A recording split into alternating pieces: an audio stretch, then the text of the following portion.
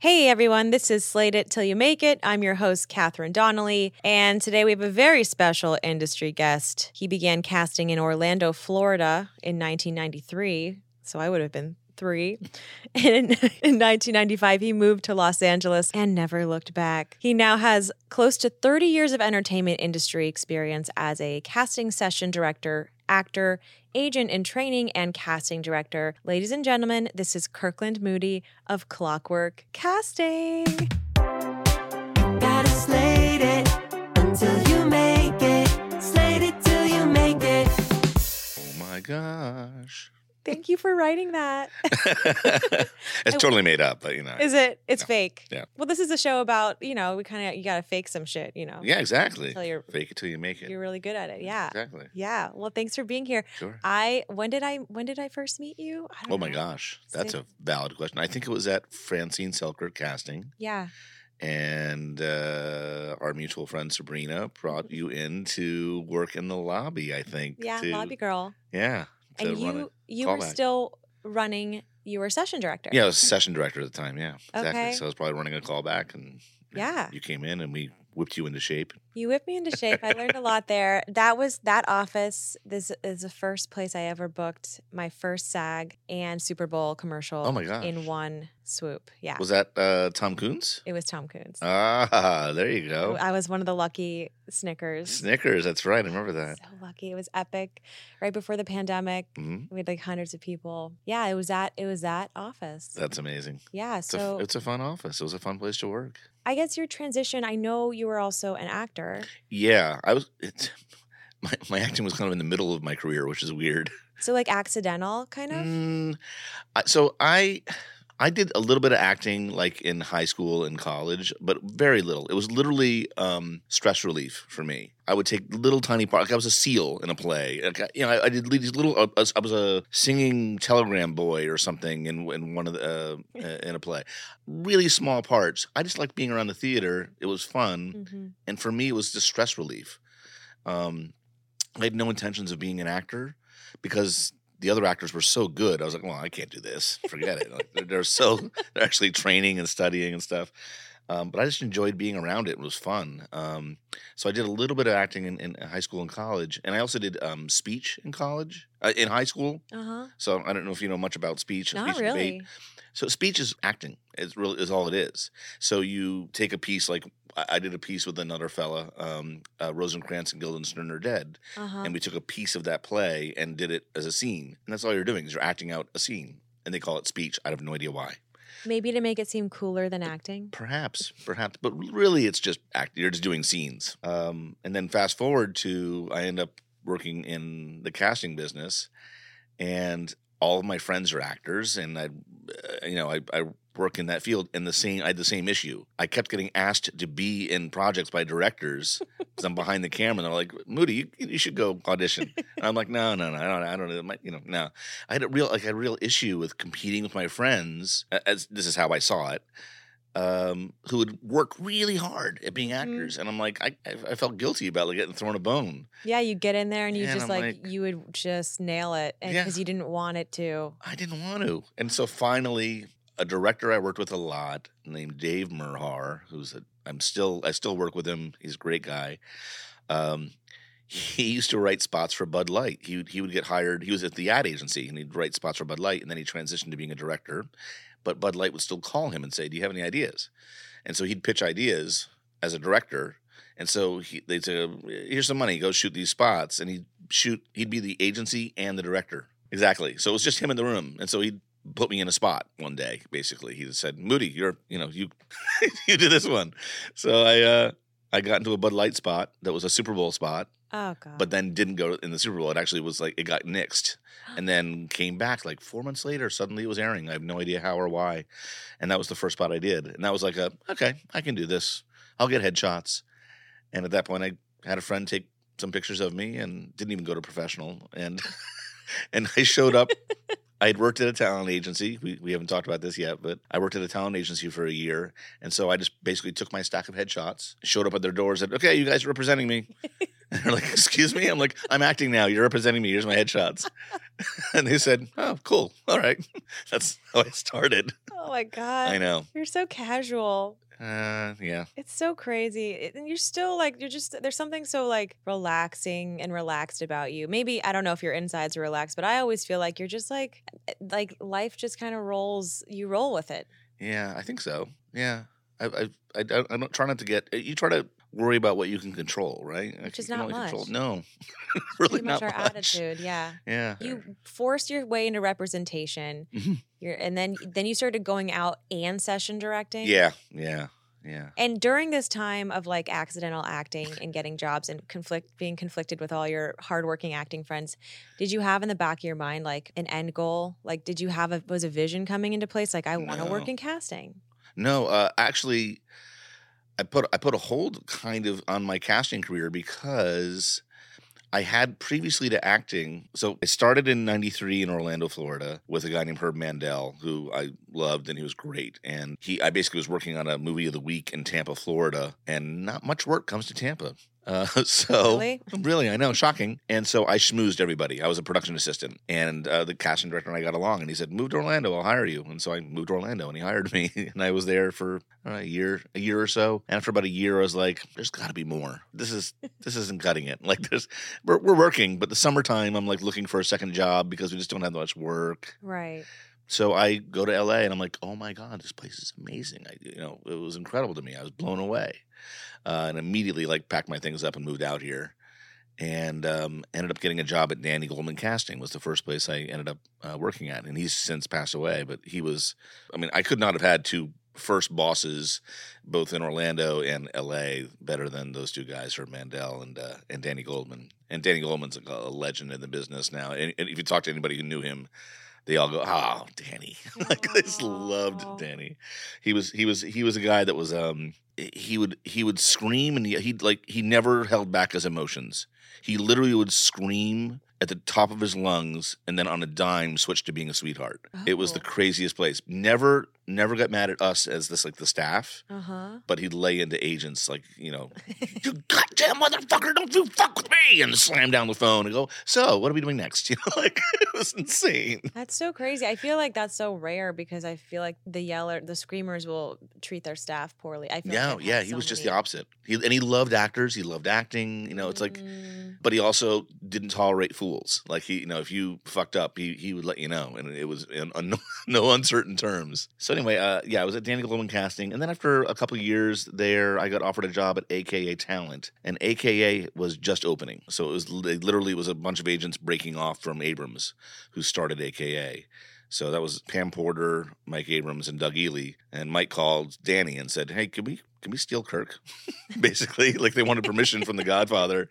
Like, can we hire him? And so it was the three of them and me. That was it. So when the AKA started, they were the three agents. I was their assistant, and we worked ungodly hours. And it was unbelievable. It was back in the days of headshots. Like everything was manual. Mm-hmm. And so we had a railing 40 feet long that we'd stack up job envelopes. So literally you had to like send headshots on every single night for every single job. Now we just click a button, right? Would you mail these?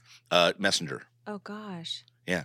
So every single job had a sheet, and like we had handwritten like who's going to be submitted, and then we collect all the headshots and put them in an envelope and messenger them. But you had 40, 50 jobs you had to do that for.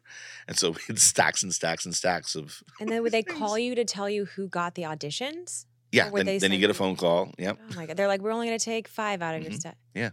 Oh. Yeah. The process was, we're so spoiled now. It's ridiculous. We don't even know how spoiled we are. No idea. And I think like that very manual system, people had to really use discretion as far as who to bring in, who to submit. I feel like now there's a lot more volume people can kind of bring in. Certain people can, taking a lot of self-tapes. Oh, that's a whole nother issue, yeah. Whole nother issue, which I do want to get into. But so you were doing manual stuff. Okay, that's insane. Insane. And working overtime. Oh my God, the hours were like, was 8 to 8 pretty much every day. It was insane. How long did you last? I was there for a year, but I knew in 6 months, I was like, I don't want to be an agent. And it took me about 6 months, and I was like, it's not creative enough. They're just submitting headshots and negotiating stuff, basically. And it wasn't enough creativity for my taste. The casting process, why I love it, is that it's a great balance of business and creativity. You've got a job, especially in commercials, because you've got a job to do. You've got a timeline. Mm-hmm. You've got a budget. You have certain parameters that have to be met, and then all the rest is play. It's like, who do you want to bring in? What kind of stuff who do you want to see? Who do you see in this role? Yeah. Have you guys thought about going this way with this role? So there's always a little wiggle room and playroom with the scripts and who you bring in, and that's just enough creativity to make me. It's just enough. It's pay like attention. It's a nice little recipe. Yeah. So you became a session director. Yeah, I became a session. I'm sorry, it's a long story. I only have, how much time do you have? So, after Danny Goldman's, I went to AKA, and at AKA, I decided I didn't want to be an agent. So I went to Beth Holmes Casting as basically her right arm. I ran the office for her. And I was there for about 4 years. I ran her studio, stuff like that. And then after that, I started doing full-on freelance session directing. So probably early 2000s, I started doing just session directing. And it wasn't until 2008 or so I started acting. So I was just doing session directing for about 5 years, and then I started doing session directing and acting. But with Beth, I was actually made a casting director. She was giving me all of her non-union jobs to be the casting director, and so I learned how to be a casting director. And I could have taken that and gone, I'm going to go be a casting director. But at the same time, the acting thing happened. And I was like, well, can't really be a casting director and actor. I don't, in my mind. Yeah. I'll just do session directing and act. That'll be fine. And so that's what I did. I just put aside the being a casting director thing because I was like, this is fun. I'll do this. Yeah. You had like a lot of options, it feels like. Yeah. And you were just still kind of like figuring out and process of elimination. Yeah. And then so fast forward to now, you are Clockwork Casting. Clockwork Casting, right. So that we basically took that over from Francine Selkirk. Ah. She retired. Mm-hmm. And Bobby Bolton, who was her partner for 15 years, I think. He and I kind of took over her business. I mean, there's no guarantee the clients will stay with you, but she promoted us as, her replacement, basically. What's the word? Predecessors? No, post. No. That's the post one. Post-assessors. Post-assessors. We're keeping that. Okay. All right. Well, listen, this is quite the story. And it's actually nice because I feel like, LA is, you got to be multi-hyphenate. Yes. Everyone's got a million jobs. And I will say, as someone who's been a casting assistant for 8 years, and I've done a couple of my own jobs because it sort of happens along the way, and I'm an actor and a comedian, like you got to kind of learn to do all of it. So it's nice to hear that, first of all, you don't need to know what you want to do at the end. I feel like it shows itself ultimately. Yeah. You keep getting thrown opportunities and you stay somewhere long enough and then you kind of end up doing what you're doing, and it's just there's so much opportunity. There's so much opportunity. I've always said, whatever you decide, go after it, and you'll know fairly quickly, hopefully, if that's the thing or not. And even with working at a talent agency, I was like, I'm gonna go be a talent agent. And then in about 6 months, I was like, no. Yeah. And the only reason I stayed longer is because they didn't have time to hire another assistant. They're like, can you please stay? They're sinking, yeah. It's like, whatever you do, just give it 1,000% and be true to that. And that way you'll know if that was the right choice or not, Yeah, maybe in all things. When I started working for you, everybody was in person. And then the pandemic happened and we were all tapes. And then now we're out of it. But there's like this hybrid thing going on. I know it's so great to be in person. So there's this hybrid thing going on where some specific studios are only in person. Some people are only doing tapes. And you guys have found a really interesting hybrid, which I love and prefer. But you do live Zoom auditions. And I still get phone calls and texts with people who are confused when they're like, hey, I have a Zoom audition. What does that mean? Is it like a tape that they're going to tape me? How does it work? Like, can you talk to us how you guys run your sessions now? Well, yeah. So right now we're still doing a hybrid. We're doing both. We're doing in studio. We're back in studio, which has been great. So like happy. First calls? Yeah. Really? Yeah. Where's my audition? Coming. We have a job actually coming in today. Oh, okay. Cool. I'm waiting for my text from Cassie Networks. Sit by your phone. We just the last 2 jobs we did some in studio first calls, which was really nice. It's so nice to be interacting with actors again, and they just dropped the restrictions on set. So on May 11th, all the set COVID restrictions are gone. So we kind of felt like, all right, If they're gone on set, then we're safe to go back Following to casting. suit. Yeah. We still do Zoom auditions depending on budget because it is a little cheaper for our clients. Not much. But yeah, we would just send out a Zoom link and we'd have a session director on the Zoom who would direct the actor, just like you would in a studio. The only difference is you didn't have to drive somewhere. You're doing it from your home. Yeah, so someone's there to like help you through your audition. Yeah. It's just Yeah, like and normal. give but you you direction. log on. In a perfect world, you would rather have first calls be in person. I always prefer. I didn't like the Zoom stuff. I definitely don't like self tapes. Yeah, I prefer in person. Why don't you like self tapes? Something gets lost in translation a lot of times when you give direction. Even if I record myself saying, "Here's what I want you to do. I'd like you to say your name. I'd like you to do this. I'd like you to do that. And here's the scene we need. I'm not going to act it out for you, but I'm going to give you the blocking." Even if I lay out exactly what to do, I still get a myriad of different things that are completely off target. Whereas when you're in the room with someone and going, I appreciate what you just did, but it's different. Like we gotta change what you just did. I can't do that with a self tape. If the only way you can do it is by reaching out and saying, record yourself again, and here's the new direction. Yeah. Right. Which is a lot of work. So you have more of an ability to create a consistent tape for your clients and help actors get to where they need to be. Yeah. Through Zoom or in person. Yeah, definitely in person. So you're part of like a team. Like you and Bobby work together. And Bobby's so a rock. He's my rock. He's everyone's. He's awesome.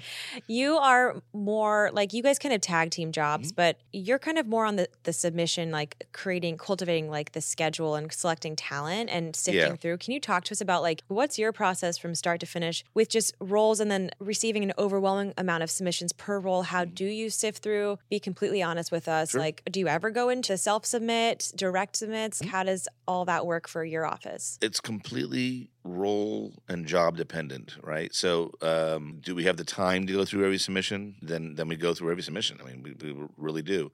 If we do ask for people to self-submit, it's usually because it's a role that's difficult. It's something that it's hard to find, a skill or a certain age or a certain look, and we're going to put it out to everybody. If we do that, there's a reason for it, and we're going to go through those. Bless you. Something. It's like a deep breath. That was an almost sneeze, yeah. And as far as going through all the actors, sometimes we don't have the time. We get 3,000 submissions on a role, and we've got 15 roles, and you just literally don't have the time to go through them all. Or you're going to have another day of casting. So you're like, let's go through the ones that we know are good first, make sure to get them in, so the second day can be a little more playful and interesting. So we have certain agents that we know have high caliber people that we can kind of rely on. So there's probably, I'll say, 20, 25 agents that we'll go to first, like our sort of A-level agents, and then and go through their submit, because we can sort it online however we want. So we'll go through those first and make sure that we get all those people in. And then after that, we'll go through the rest if we have time. If not, we don't. But I really make an effort to go through all of them, no matter what. It's just, I don't want to miss someone. And that's part of the great thing about casting online. It's all a little thumbnail, right? It's a little tiny thumbnail. Everybody's equal. It's just a thumbnail on your screen, right? It doesn't, you can sort, it's sorted. It's randomized. Yeah. Which I kind of like, that leveling of the playing field. Me too. Yeah. You just never know. But when I'm short on time, we can't go through 3,000 submissions. You gotta filter. Then you filter it and go through the agents that you can rely on. So as someone listening who's maybe like not with an A-lister agent, how would they ever get into an office like yours, aside from like working their way into a better agent? Like or keeping their eyes peeled for more of a public breakdown? What advice can we give to someone who's feeling like, oh man, I wish I could get into clockwork casting? It's a good question. It's tougher these days because it used to be you could stop by someone's office and say, hey, I haven't auditioned for you. Just wanted to say hello.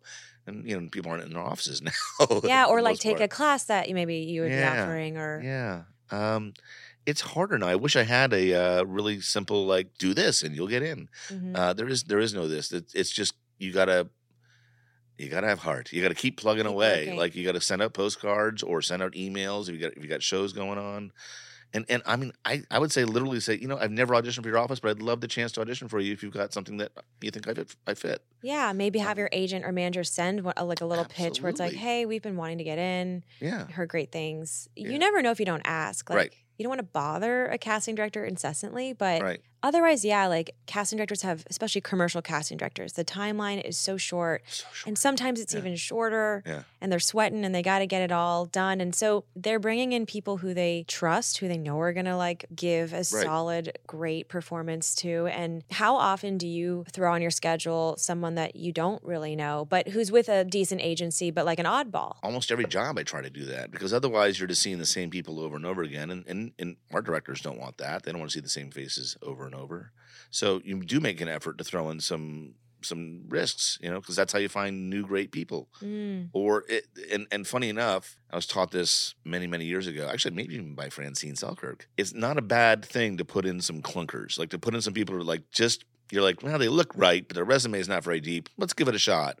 And they just don't get it. Whatever it is, they have the right look, but they're just not getting the idea of this scene. It's not a bad idea to leave them on there, because it kind of points out how good the other ones are. Like, it could be this bad. Here's how, so it's not a bad thing sometimes to take those risks in a lot of ways. Yeah. And it is a risk. You are limited to the number of people you can see. You don't want your clients to think you don't know what you're doing, right? Right. So you gotta diversify your session. Yeah. And you gotta keep funneling in some newer faces and keeping it. And that real. being said, more and more I find myself going deep into resumes and looking at reels for commercials. I look at reels all the time for commercials. Really? Yeah.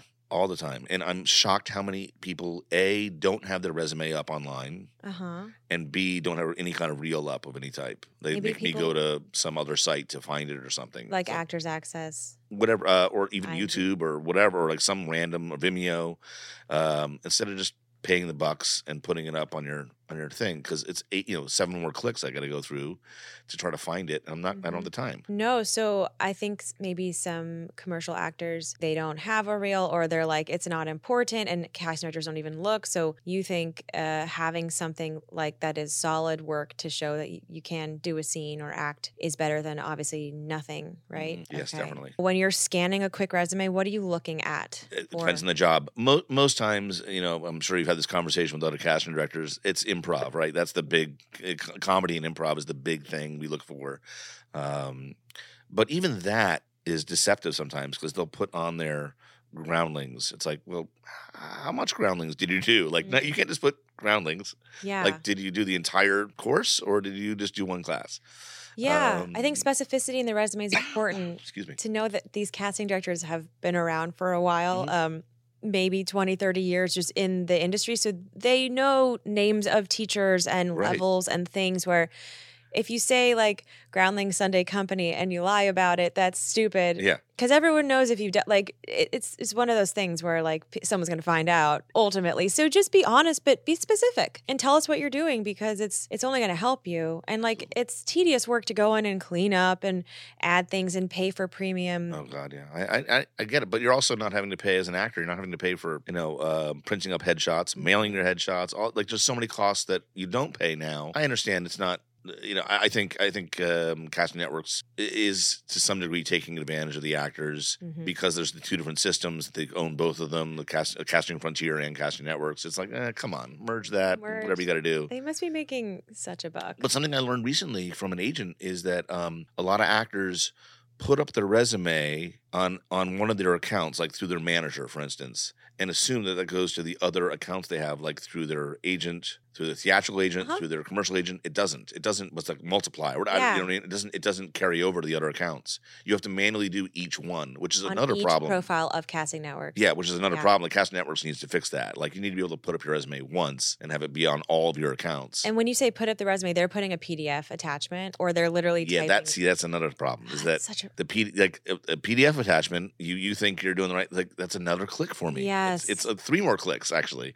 So it's like, it's annoying when I see so many PDF attachments. Like, just manually. I know it takes time. I hate the PDF. But you got to put in. Yeah. You got to put in your resume, and it's because I literally gotten to the point where I'm like, oh, PDF, forget it. I don't even want to look. No, I know. And I move on. And so you're losing work because you haven't taken the 5 minutes or 10 minutes it takes just to manually input that information. Yeah, but these things are important. Just take a day to clean up your. Yeah. If it's a business. It's your business. Don't have a sloppy business. Jeez. Yeah, it's a business. It's like you got to invest a little time in yourself, and make it easy on our end. We're lazy, not lazy. We're busy. They're lazy busy. They have timelines, and it's always under kind of duress. You're just like, I gotta. So the fewer clicks, the better. Make it easy to find yourself. Add details to your profiles. Go take an hour or 2 hours to clean your shit up. What do you think about like a million pictures, headshots on their? Hate it. I immediately when I see a ton.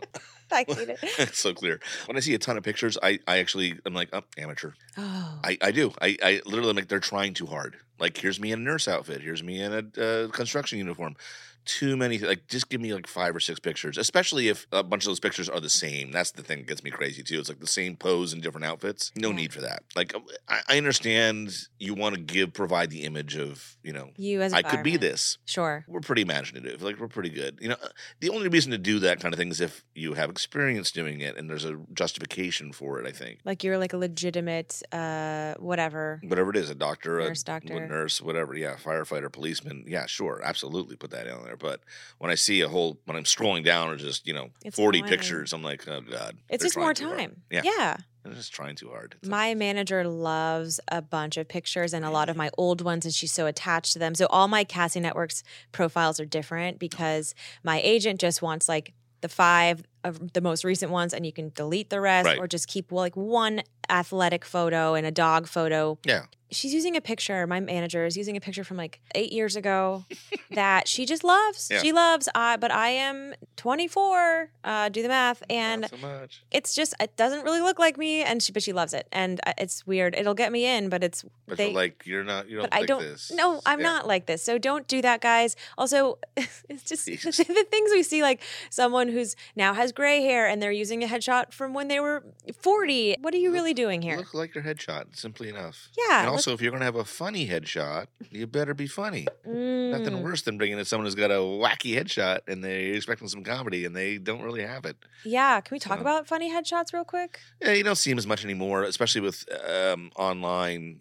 Goofy? Everybody's doing just a standard thumbnail of their face, so there's not much you can do, But in the past, there were always, because of these 3/4 headshots, right? You could do something funny with your body, or just, I've seen headshots of people just leaning in from the side and you just have their head leaning out.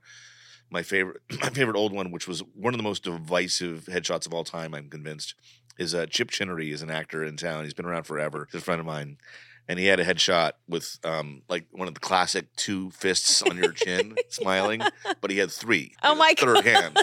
So there was exactly so corny, so stupid, and brilliant at the same time. Like every time, it makes me howl. I love that headshot. Other casting directors are like, "Oh, so stupid. I'm never going to see that guy." Whatever. It's like that's the thing. It's like everybody has an opinion, and that's okay.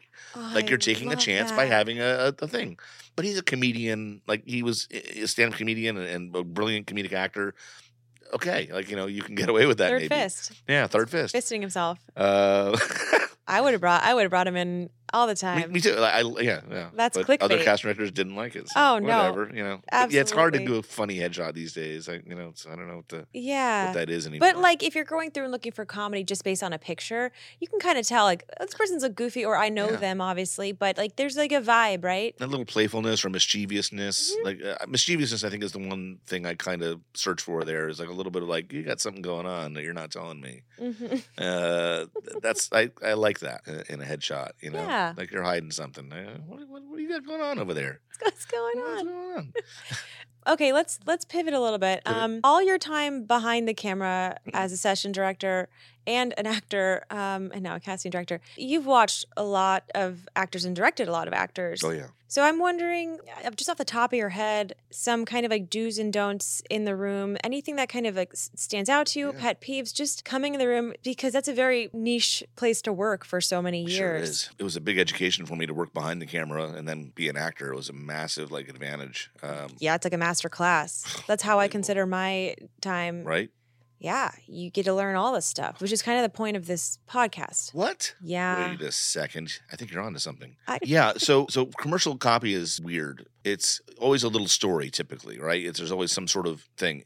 So whenever you get a script, as an actor, you have to figure out who am I in the script. Like not who do I want to be. Like, who am I? Am I the guy that's being made fun of? Am I the guy that's supposed to solve the problem?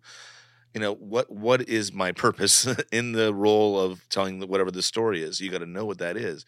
And understanding that is much more important than the words. If you understand your role in the scene, the words should kind of come naturally in a way. Like whatever you're saying should come out in a regular way. And a lot of times, and this isn't, I'm ad agency people will probably kill me for saying this, but a lot of times the scripts that you guys get as an actor, they're still in development. They're not done yet. They're still figuring it out. Sometimes they're locked. But a lot of times they're like, this will do for now. How do we know when a script is locked? Is there are there any indicators? Well, like something where you're like, don't diverge from the words. Yeah. So you can't really tell from the script itself unless there's like time code on it. You know what I mean? Like you're seeing like 3 seconds to 7 seconds. These lines happen. 7 seconds to 10 seconds. These lines happen. Sometimes you'll see scripts like that, and that might give you some indication, like, there might not be much variation here, but very rarely. Mostly, it's up to the director, really, who will tell us. We have one director that doesn't want any changes ever to the lines, ever. Right? You're laughing now because you know exactly that. But that's how he thinks the script is perfect and it should not be altered. And it is why it works is because the way it's written, and it should not be changed. Other directors are like, I want you to bring in people that will bring something to it, right? So every job is different. So as a result, as an actor, you get a script. Yeah, you got to know your lines. Yeah, you got to think of some other maybe clever things to say, some other buttons, other ways of saying the same line, whatever that might be. But you also have to be ready to throw all that away when you walk in the room and the session director says, "Here's how we're doing it." Right? You gotta be prepared, but also be willing to let go of. Because I've seen plenty of times where people get an idea in their head of how it should be, and they can't let go of it because they're not listening to me as the session director or the casting director, and they're holding on to some funny idea that they think is funny. Like it could be funny, but it's not what we want. So you got to be able to not only come in prepared with ideas and thoughts and buttons and all that stuff, but you have to be willing to just drop it and pivot at the drop of a hat. So coming in with some ideas, some buttons. Yeah. Knowing can we talk a little bit more about the story? Like prioritize story over the lines, like knowing what your role is in this scenario. I think this helps so much. Like I don't think it's given enough credit in the acting world of like, I know it's just a commercial, right? No, it's not. It's like it's still acting. It's actually more difficult because you're squishing a story into a very short time, and so every nuance is important. So it's critical that you understand the idea more than you say the exact words. Even as an actor, I never subscribed to doing the words verbatim. I always went to I need to understand who am I in the scene, what am I doing, and what is my feeling about my other actors. Yeah, like that's more important than the exact verbiage. How do you just need to get the thing from A to B. That's it. Like the words, hopefully you're getting them right, but it's more important to understand the path. Exactly. The beginning, middle, end. And I do think commercial acting, first of all, I don't think it's as respected as theatrical TV and film. I don't think people prepare as much or think they have to prepare, and also even take a look at what they're doing research beforehand, which is something that we always talk about. Mm-hmm. Treating it like a theatrical scene, maybe taking a little bit more time. And I agree, it's a lot harder because you're condensing all of these moments into 30 or 15 seconds. And in an audition, it can breathe a little bit more than that. Sure. We don't expect you to be like commercial timing, but what took me so long to learn is that every single moment matters. I think there needs to be like some pre-life. There's got to be the moment, and then there's got to be like the arc, and then maybe a little post-life. Think about the person watching you. It's like a little tiny TV show. Yeah. Right? Yeah. That's a great way to look at it. Yeah. You're in a little tiny TV show and you're doing it. I like that idea. Yeah. Like what other, aside from that. Things. Yeah, just in the room. Listening. I mean, especially in a callback. If you get a callback and you're in the room, and it used to be there'd be like a wall of people, right? Mm-hmm. There'd be like 7 people that are all on their computers. Their laptops. Not paying attention to you. They're maybe Googling you. Google, definitely looking you up. Just know that. They are checking your Instagram. I want to talk about that, actually. Okay. Yeah. Are they looking? How important do you think it is? Your Instagram, just not followers, but like having a normal. It's important. Isn't it kind of like weird stuff? They're like, look what I found. This is strange. I don't want this person on my job. Like, it's important. Like, you got to be smart about what you post socially. Yeah, I think of this could sound silly, but I think of my Instagram as a LinkedIn profile. Okay. Yeah. Personally, why not? And because people are always going to look at it to Yeah. reference if I'm chill or normal or have other things to offer. Yeah. They want a glimpse into my life, my world, or what I'm trying to make it seem like it, you Right. know? And I don't think anyone's ever going to book a job without having been researched by anyone on the production team, agency, Yep. whatever, right? They're going to look you up. They're gonna Absolutely. look and they're going to talk about you. Yeah, if there's something to talk about. You know what Yeah. I mean? Like, it's they're just looking for anything negative Flags. signals, any flags. Yeah. So it happens sometimes where they're like, this is weird. I don't know. Yeah, But not often. I mean, most actors have got their act together and they do. they're here for a reason and they're not doing anything too crazy. Too crazy. But Right. someone there is looking at your stuff. Yeah. Just know that. And there's some jobs that have actual background checks where we have to Mm. actually get permission to do background checks on people because they've run into problems or it's a spokesperson. Big They want company. to make sure there's nothing weird attached, you know? Yeah. So back to what you're saying. Yeah. In a callback, there's Oh, a in a wall callback. of people. There was a wall of people. Oh, yes. So a lot of times that can be really intimidating. It's like, but you still just have to go in there and do your job. Like when I was acting, I always would come in and I wouldn't try to make it about me, but I would definitely like say something to kind of break the ice a little bit. And I can't say what that is because it's different in every job. Or if like it was dead silent, I'd respect the silence. You know, it's like there's a reason why it's quiet right now. So you kind of always have to feel the room a little bit. You gotta, and that's hard to learn. It's just something you just learn instinctually. But beyond that, direction. When a lot of times I hear actors, they get a direction from the director and they apologize. Ugh. Right? Hey, let's try this way, and they'll go, "Oh, sorry."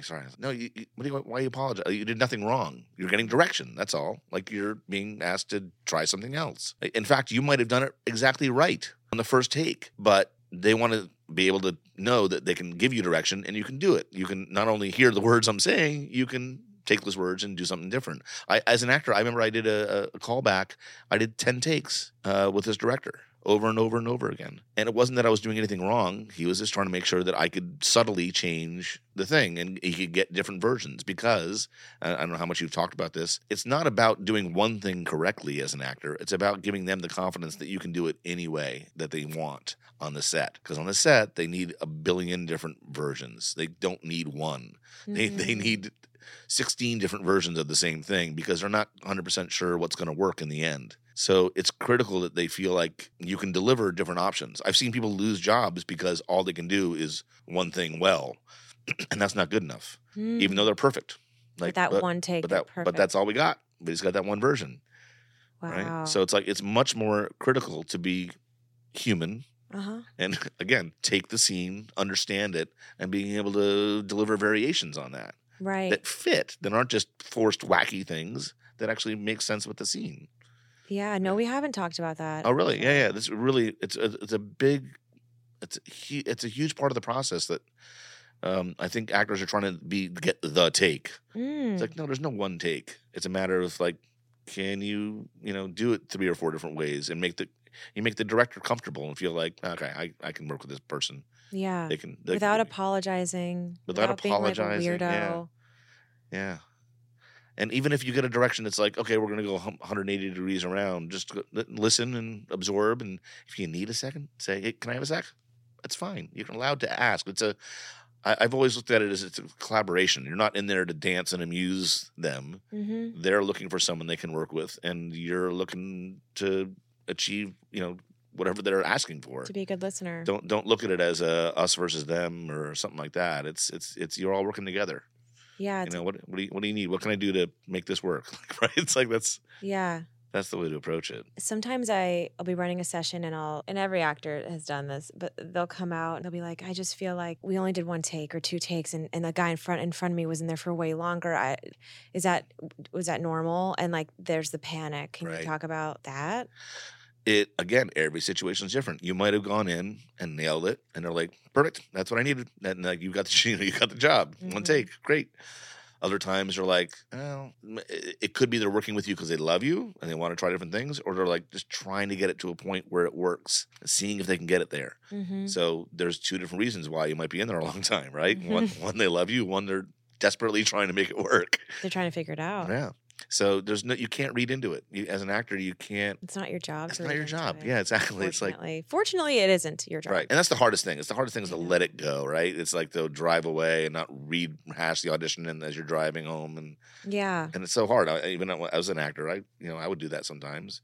Yeah. But for the most part, you gotta do your best not to beat yourself up over it. Like make your choices, be present. Be okay with what you did, and if you didn't get it, you didn't get it. But I always say it's like let's say we bring 100 people for a role. The best you can do is hope for a coin flip at the end of the process, right? Mm-hmm. It's like between you and another person. Mm-hmm. That's the best you can do is hope for a coin. It's like totally you got a 50-50 chance. That's you're doing really well. You're on a veil. Hey, you made it that far. Yeah. The big A. The big A. Big A. Yeah, and that bogs people down too. Getting a veils and not booking it. I think that's the biggest mind fuck once you kind of get to that level. Have you had a lot like in a row where you didn't book? Ooh, I think the most avails I've had in a row were I think only 3, and then I usually my thing is 3, and then I'll like book 2 in a row, and then it's like 3. But I know one of my girlfriends had like 10. Yeah. And I'm like, oh my God, if I went up to double digits, that would just. I was working with a guy. I did a Dave and Buster's commercial or a campaign 2 weeks ago, and we were at the fitting, and he's just like, so he's like, this whole avail thing. This is so random. He's like, but have you like ever been released from an avail? And I'm like, yeah, of course. He's like, I've never been released from an avail, but he hasn't been doing it that long. But he's like, I've booked, he only books a few jobs a year, but he's just never, he didn't hear of being released from an avail. He's booked every job he's been on. Yes, he just didn't know there was such a thing as, and I was like, well, welcome to hell, buddy. Welcome to hell. I want to talk about that for just a second because it's the bane of our existence. I would rather not know I'm even availed and just assume my agent is like, she's good. I would rather not know anything. Tough because cooties. You start to That's what I say. Ignorance is bliss, though. You're an adult. You got to buck up and know that that you're on avail. Because I've had cases where agents say, "Oh, yeah, they're available," and then you go to book and they're like, "Oh no, I just found out that they're actually getting married." It's like what? So we need to know. You have you to. need to know that extra. That conversation has to happen. Yeah. I will not play the game of. I've had agents where like you call them or email them, whatever, and usually on the phone, and they'll be like, "Yep, they're fine." Yeah. I'm like, you haven't talked to them yet. I need you to call your actor. Mm-hmm. Like they do that. They'll because they just want to make sure that you're like that. They're gonna lock it in before even talking with avails. Like, do you have any? Like, you were an actor. Like, how can we like not mind fuck ourselves? Do you have any strategies on waiting? I mean, just again, does it get it's out of your easier? hands. Worry about what you can control. And that's a good thing for life in general, right? I mean, it's like you've got no control over it whatsoever. You've done what you can do. Mm-hmm. I've seen a couple like video pieces of, was it Bryan Cranston and who else was it? Michael Keaton, who both sort of said the same thing. It's like, as an actor, you just to go in and say, here's me. Like, you make choices. You go in, you do what you do, and then you just walk away. Like, because that was your job. You went in and you did your job. And if they want to, work with you more, so be it. That'd be great. If not, then it wasn't the right thing.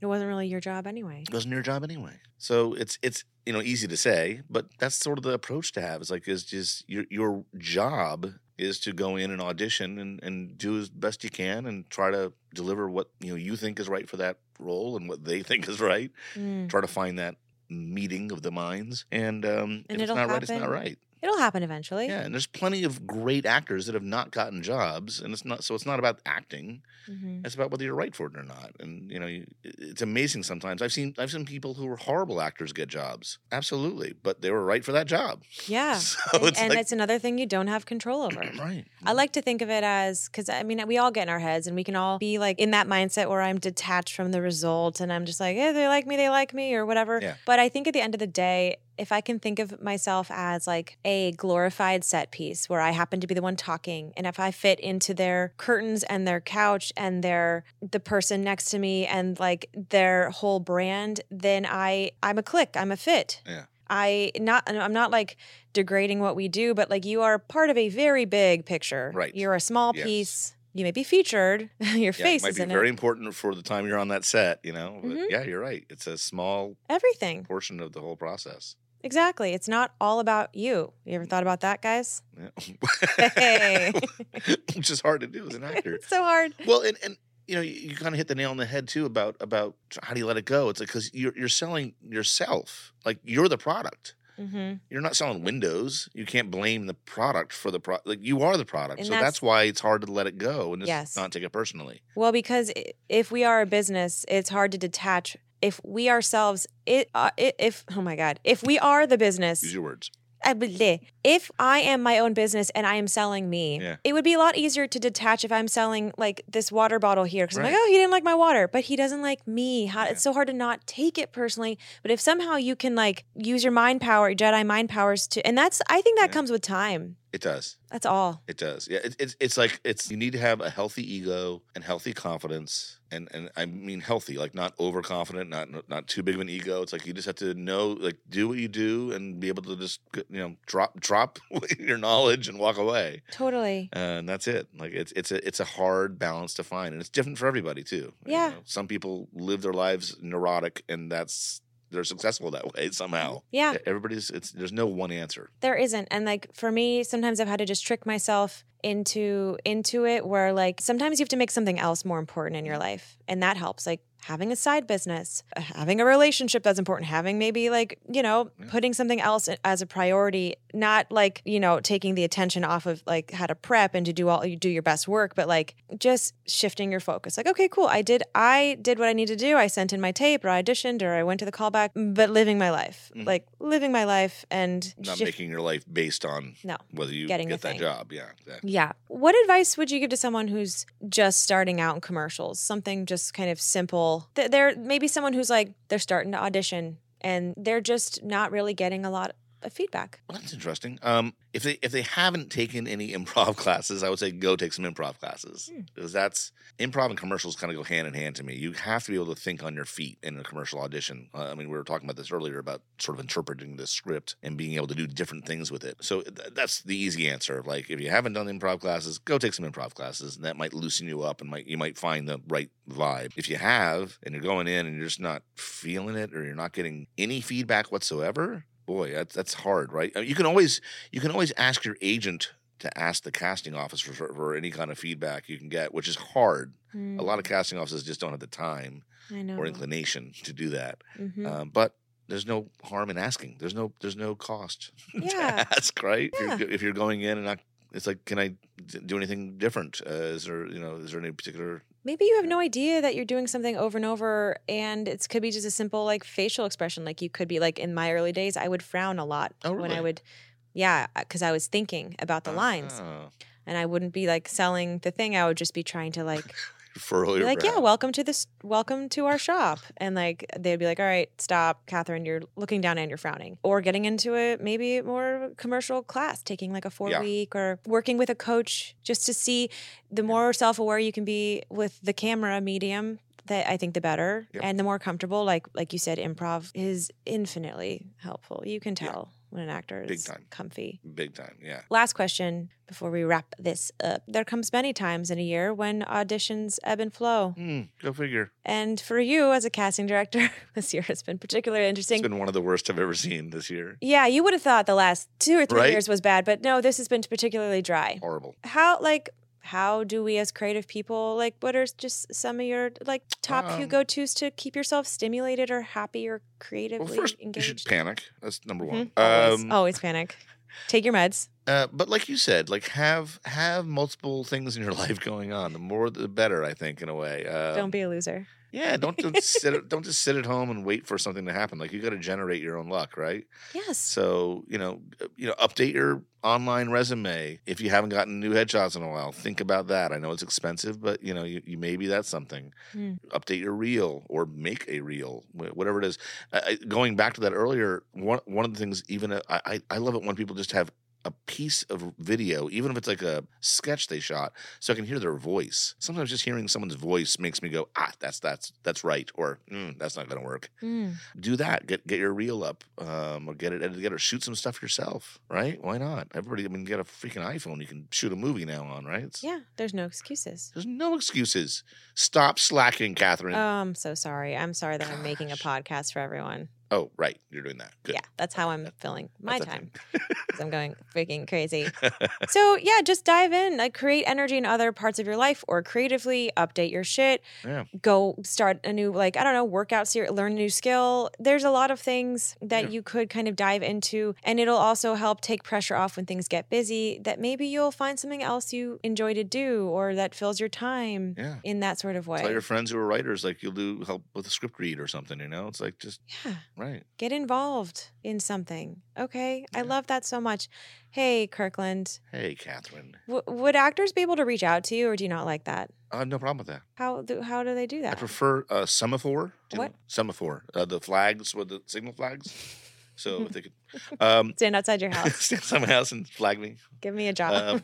I can be emailed. I'm not shy about having my email out there. It is kirkland@clockworkcasting.com. And we'll put it on the show notes. Oh, you will? Yeah, if you want. Neat. It's totally fine. Okay. I'm just being a smartass. Send him gifts. Yeah, I love wine, so that's just secret He to me. does. I know. It's To weird. his heart. I have a problem. You want to get into clockwork casting, send him a case of wine. Charles Shaw, please. Dubug Oh, God. So, okay, you're not shy about that. Everyone's different. So he, if you want to reach out and be like, Reach hey, out. Yeah, he might not answer if he's inundated. Now, if 1,000 I people. probably won't answer. Yeah. I get a lot of just people going, hey, I'm in the show, or hi, I just want to introduce myself. And Kirkland comes to shows, you guys. Yeah. You can always invite him. Yeah, please. Come to my show. Please, if I can go, I tried to go. Yeah. Especially now, it's so slow. It's so slow. It's a great time to like maybe interacting with him in a way where it's like, hey, like I'm involved in this. Like I want to invite you to this, or not like not everything has to just be like for you and for your intro, but like how can you build a community and meet new people and be creative, guys. There's so many ways to just cross paths with people just like us. Because we're just regular people. We're just regular. You're not that dare you. regular. I gotta say, How you're dare very, you. very strange. You guys, this has been great. This is Kirkland Moody, Clockwork Casting. Look them up. They did what, 7 Super Bowl commercials last year? Something like that. crazy. I think 5 or 6. The year before. Last year we got bupkis on that one. So, I don't know what's happened? that about. I don't know. But yeah, we had like 6, I think, the year before that. Yeah, we just did some nice Apple spots. We're on the air now, and A lot of fun comedy jobs. We were moderately busy, hanging in there. You're hanging in like we all are. Exactly. They're just, you know what? We're all just doing the best we can. So you guys, thank you so much for tuning in to Slate It Till You Make It. If you like this episode, it helped you out, maybe send it over to some of your actor friends or someone who's curious, or better yet, leave us a review, because that is how we're going to grow. We're still growing. So spread the word and keep slating it till you make it. I'm Catherine Donnelly. Get out there, do something creative today.